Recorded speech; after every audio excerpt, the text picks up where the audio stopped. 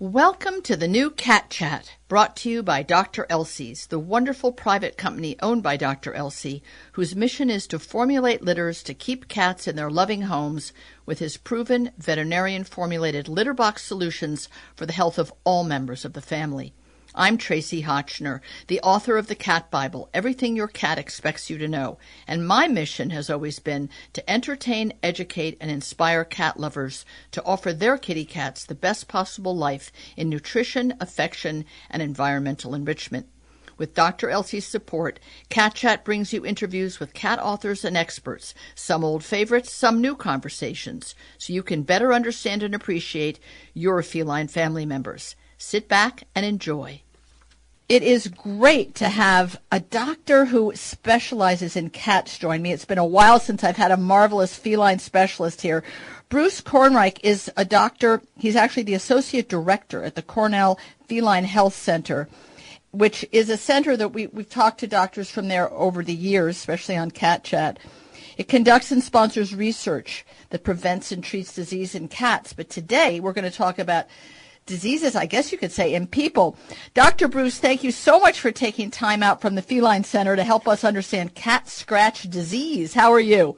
Oh, I'm doing great, and thanks so much for having me. Well, do you have to be super, it's lovely to have you here. And, you know, the kitties, of course, are the underserved creatures in everyone's home, and I have to say, guilty that so many dog things overtake one in the world. And, you know, you read an article in the New York Times, and you're like, blah, blah, blah. But, you know, cats, they're in everybody's house, and this issue... Well, in fact, there are more cats in everybody's houses in the United States now than there are dogs. Yeah, and we don't always do right by them. We don't give them the fullest life. We don't, you know, we love them equally, but in their own way, and they are not as demanding, so they're willing to put up with a much lower quality of life than a dog is.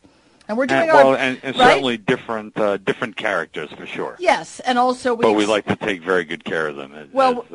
I think people would like to take, or should like to take, or should learn that there's better ways to take care of them than what we're now doing. And I hope you'll come back on subsequent occasions and discuss the whole issue of feline enrichment and what cats really need and deserve versus what we give them, which I do believe is the short end of the stick. They're kind of like the redheaded stepchild is the stupidest comment. Me being a redhead, I've never been treated like a stepchild. But that's a whole other story. Cats, although having said that, yes. I do know people who spoil their cats very much. I hope in the right way, not just feeding them a bunch of food that makes them fat. Oh, no. Could be discussed. Because obesity is another issue that we could probably talk about. Oh, my God. Right. We could, at great length. Mm-hmm. We won't even go there at the moment. But cat scratch fever, yeah, you might have heard me ever mention the phrase kitty crack. I'm rather rabid, excuse the expression, on the topic of feeding the obligate carnivore the meat he or she needs. So cat scratch fever is something people don't fully understand how they get it. I know that there's a wonderful lady, Ellen Suki, who created Necco flies, which are these brilliant cat toys. They're just fantastic. I should actually get some sent up to you guys. I had some sent down to the to University of Pennsylvania. I'm sure you know Carlos Siracusa, and they do some work down there. No, and I'd love to please send the Necco flies are out of this world, but she has marvelous, gorgeous cats that she does a lot of personal research on what kind of movement in her toys most excites and interests cats of different personalities. And she got scratched one day by a newer kitten that she'd got, and she was hospitalized. And I remember hearing this years ago from her and thinking, hospitalized. So tell us about the whole issue of what are the dangers of being scratched by a cat? Sure, that's a good question. It's actually not surprising that this was a kitten in this story that you're talking about. So cat scratch disease is a bacterial infection. It's actually the bacterium involved is called Bartonella henselae. Okay. And this is actually carried in many cats, depending upon which study you cite. Right. Between 25 and 40% of cats may carry this bacterium at some point in their lives. An important point to note is that most cats that have this disease don't show any signs of illness. Rarely they may have signs of illness and show some signs on physical examination and behaviorally, but the vast majority of them show no signs of illness. So owners don't even have the possibility of a bacterial infection in mind. So Right, the thing is, right. the bacterium is transmitted by fleas. Oh, really? Oh, my. Yes. I didn't even know that. Sure, from the cat flea, and the thing is that the cat fleas can carry, or the bacterium is transmitted either in the flea droppings or the dirt Right. feces, or by bites. And again, basically, the cats can become infected from these fleas either by being bitten or by scratching and biting into fleas. Right. They can also kind of pick the fleas up in infected, in their nails and in their teeth, and then they can then infect people when they bite or scratch them. In most cases, particularly minor cat scratches and bites are uneventful. In some cases, you may have some localized swelling, but in cases of cat scratch disease, you can actually develop more significant problems in the area. The area may become swollen, kind of red with a round raised lesion. Sometimes you'll have like a exudation, or what people would call pus, coming from this lesion. And ultimately, you may have lymph node enlargements, lymph nodes that Right. actually drain the area that's wounded. And people can actually go on to develop fever, headaches, exhaustion, poor appetite, that sort of thing. So, this is, it's not a common disease, but it's something that people should be aware of. And it's something that also, if people start to see this constellation of signs after being bitten or scratched by a cat, they should certainly contact their physician for a consultation. Well, what's interesting is that most of the time when we're talking about pets and their illnesses, we're really focusing on the cat's illnesses, FELV, UTIs, upper respiratory problems. So we say cat scratch disease, we think, oh, the cats get a disease called cat scratch disease. But that isn't the case, right? It's a transmittable disease. That's right. What we call it a zoonotic disease. So a zoonotic disease is one that can be passed from animals to people. But the difference is, if I'm not wrong, that the cat is not showing signs, symptoms, or any harm from carrying. They're just a carrier. That's right. In rare cases, they can show signs of illness, so inflammation of different parts of their body, like their eyes, their oral cavity, rare cases, their heart. But, yeah, it's definitely true that most cats don't show signs, so owners aren't even on the lookout for any kind of a problem. And what about people that do trap, neuter, return and are involved with feral cats? I think that although it's certainly a concern. Right. I mean, they're not well protected. That's why I say to people, if you want to maintain a feral colony and you want to help with TNR, someone who is already skilled in doing it and has the right equipment, including big leather gloves for a truly feral cat, should be the one to try to remove that cat from the trap and so forth and so on, right? Well, sure. Well, it's definitely true because, I mean, the things that are, the factors that will put a cat at risk and an associated person who's in contact with that cat at risk for Bartonella infection or cat scratch disease in the person would be primarily exposure to fleas, and with other cats who have exposure to fleas that may carry this bacterium. So, cats are sort of a natural vector for the bacterium, and when there's not good flea control going on, which is usually the case with feral cats, then that's certainly a concern for the people who are working with them. So that's an important reason to use Vectra or any of the good topical spot-ons on your owned cat on a very regular basis, because often people will say, well, I've never seen a flea on my cat. I haven't even seen the flea poo, which is that little, black dirt on them. Right.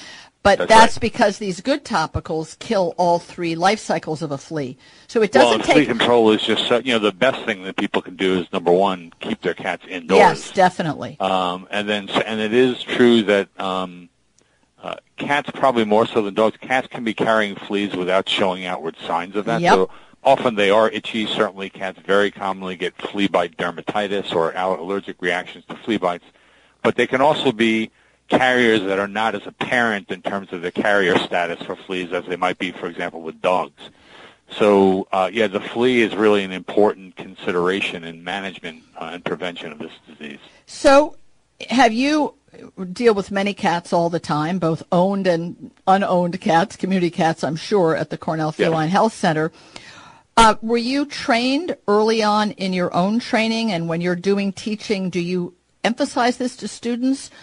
And, sure, we do. But then do people get lazy or sloppy and go, oh, come on, cats are fine? And then have you yourself or other doctors or students gotten sick from it and everybody gets the wake-up call? Is it a little bit something that everyone's not that stringent about until the alarm bell sounds? Well, I mean, I do have colleagues who have actually been hospitalized from this. I want to find something wooden to knock on right here. I personally have never... I've been bitten and scratched by cats, but thankfully I haven't had an advanced case that required antibiotics or anything. But, in terms of, I think we always have to be on the lookout for becoming too complacent. Yes. Regarding any of a number of things in life and certainly in dealing with animals. We do our best to make animals comfortable, happy, and healthy when we're working with them. But cats and dogs and any animal can become unpredictable. Yep. So I have the good fortune to work with great students here at Cornell University in the clinic. I'm actually a cardiologist by training. Oh, really? So, yeah. So I see a lot of cats. A lot of cats have heart disease, for example. We do work with a lot of cats, and I am very kind of strict with my students about being careful about cat bites and cat scratches. Certainly dog bites or any potential danger from any animal. I feel that that's incumbent upon me as an instructor. But, we're pretty aware, and cats that are, if cats get upset or scared in the clinic, they can become difficult to deal with. I always say I would much rather deal with a dog that is afraid or not being compliant than I would a cat that is afraid of not being compliant because, in my experience, quite frankly, a cat's much harder to deal with. And cats lash out. It's how they protect themselves. Their first instinct is to scratch, hiss, and bite, and it happens so fast. I mean, they have 5 weapons compared to a dog's 1. That's the way I look at it. And and that's their first line of defense. Their first line of defense isn't to appease and shrink and try and get away. Right. It's to go at you and for you. That's how they've survived so long. I guess that it's a curious thing. People own cats, and I used to get all these calls on the air. I don't know what to do. When I'm patting my cat, all seems well, and then it turns on me, and it bites me or it scratches me. And there are so many cats at home in a very comfy setting, much less in the high-intensity, fear-inducing experience of a clinic and all the things that are fear-inducing in a cat to it, where they reach a saturation point. And as you obviously know, there are cats who, after 3 or 4 strokes, they're done. And people are not looking at the body language and seeing that cat stiffen and the tip of the tail swish and that cat in a heartbeat I think of an alligator, like whomp, they'll bite you, or whomp, they'll scratch you. And so the people say it was unprovoked, but it was provoked by the person usually. Well, and it's interesting because this is something that we could certainly talk about on subsequent get-togethers if you like. But, that whole thing about aggression, meaning some sort of an aggressive move by a cat, that can really be elicited by a lot of things. Usually in the clinic we deal with primarily what we would call fear aggression, which is defensive behavior toward an unfamiliar stimulus. Perhaps in some cases it's pain. We're starting to realize now that cats get osteoarthritis and things probably more than we realize. And sometimes cats become aggressive out of pain. But they can also do things, predatory aggression, where they stalk things. They may stalk the owner. Sometimes play aggression in young cats and kittens. So remember that cats and kittens learn how to play appropriately with their litter mates. By if they bite too much, they'll either be retaliated against, or the other kitten will vocalize and then stop playing. Right. So there could be redirected aggression, is when a cat is aroused by one thing and then it directs its aggression toward another. So maybe a cat sees a bird outside the window, the owner comes over, the cat is very worked up from seeing the bird and may strike out at the owner, unexpectedly. So there are a lot of reasons that a cat may do this. But cats do lash out. What they do is they lash out, and they can, and it's really important that people take precautions. Knowing that many ostensibly healthy cats may be carrying this bacterium. It's not a reason to panic, I don't think, but it's a reason to be well informed and to take actions to, number one, prevent bites and scratches, and number two, be vigilant and careful if they are to occur. Well, one of the things that Cornell has let people know is that the Centers for Disease Control found that recently a yearly amount of 12,500 people, and these are people that it was reported, I'm sure the number is way higher, get cat scratch disease, and 500 of them are hospitalized. Maybe the 500 number is correct. I'm sure the 12,500 is very low because people, they might get a mild form of the disease or their doctor doesn't report it. I don't think that there's any law about reporting it. That particular study, of course, we're very aware of that because, we keep track of not only feline well-being, but also things that may affect attitudes of folks towards cats. Yes, and particularly that particular study. Right. Sorry, what were you go ahead. Say? No, that particular study was, was interesting. They actually looked back at health insurance records, and what they did was they reviewed. I don't have the name of the registry right now, but they looked retrospectively between 2005 and 2013 at health insurance records for physicians' key diagnoses that said interesting. Cat scratch disease. Now, interestingly, that study, I believe, did not include people less than 65 years of age. You had to be over 65 for it to count? No, you had to be under 65. Oh, under. Right. That's funny. And it was actually, and the way it's a very important study because, it helps us know a little bit more about the epidemiology of this disease. It talks about groups that may be more at risk. It talks about when and where you may have spikes. So one interesting finding in this paper was that it appears that the incidence of cat scratch disease spikes in January. How odd. There are all sorts of hypotheses regarding why this may be the case. So, for example, is it that people get kittens for around the holidays, for example, and then they're playing with kittens more because they just got a kitten for either Christmas or Hanukkah or whatever? Yep. What I'd love to jump to just in concluding, because we're running out of time, is this information said to wash the wound with soap and running water. Surely there's something more that one can do, or is that really it?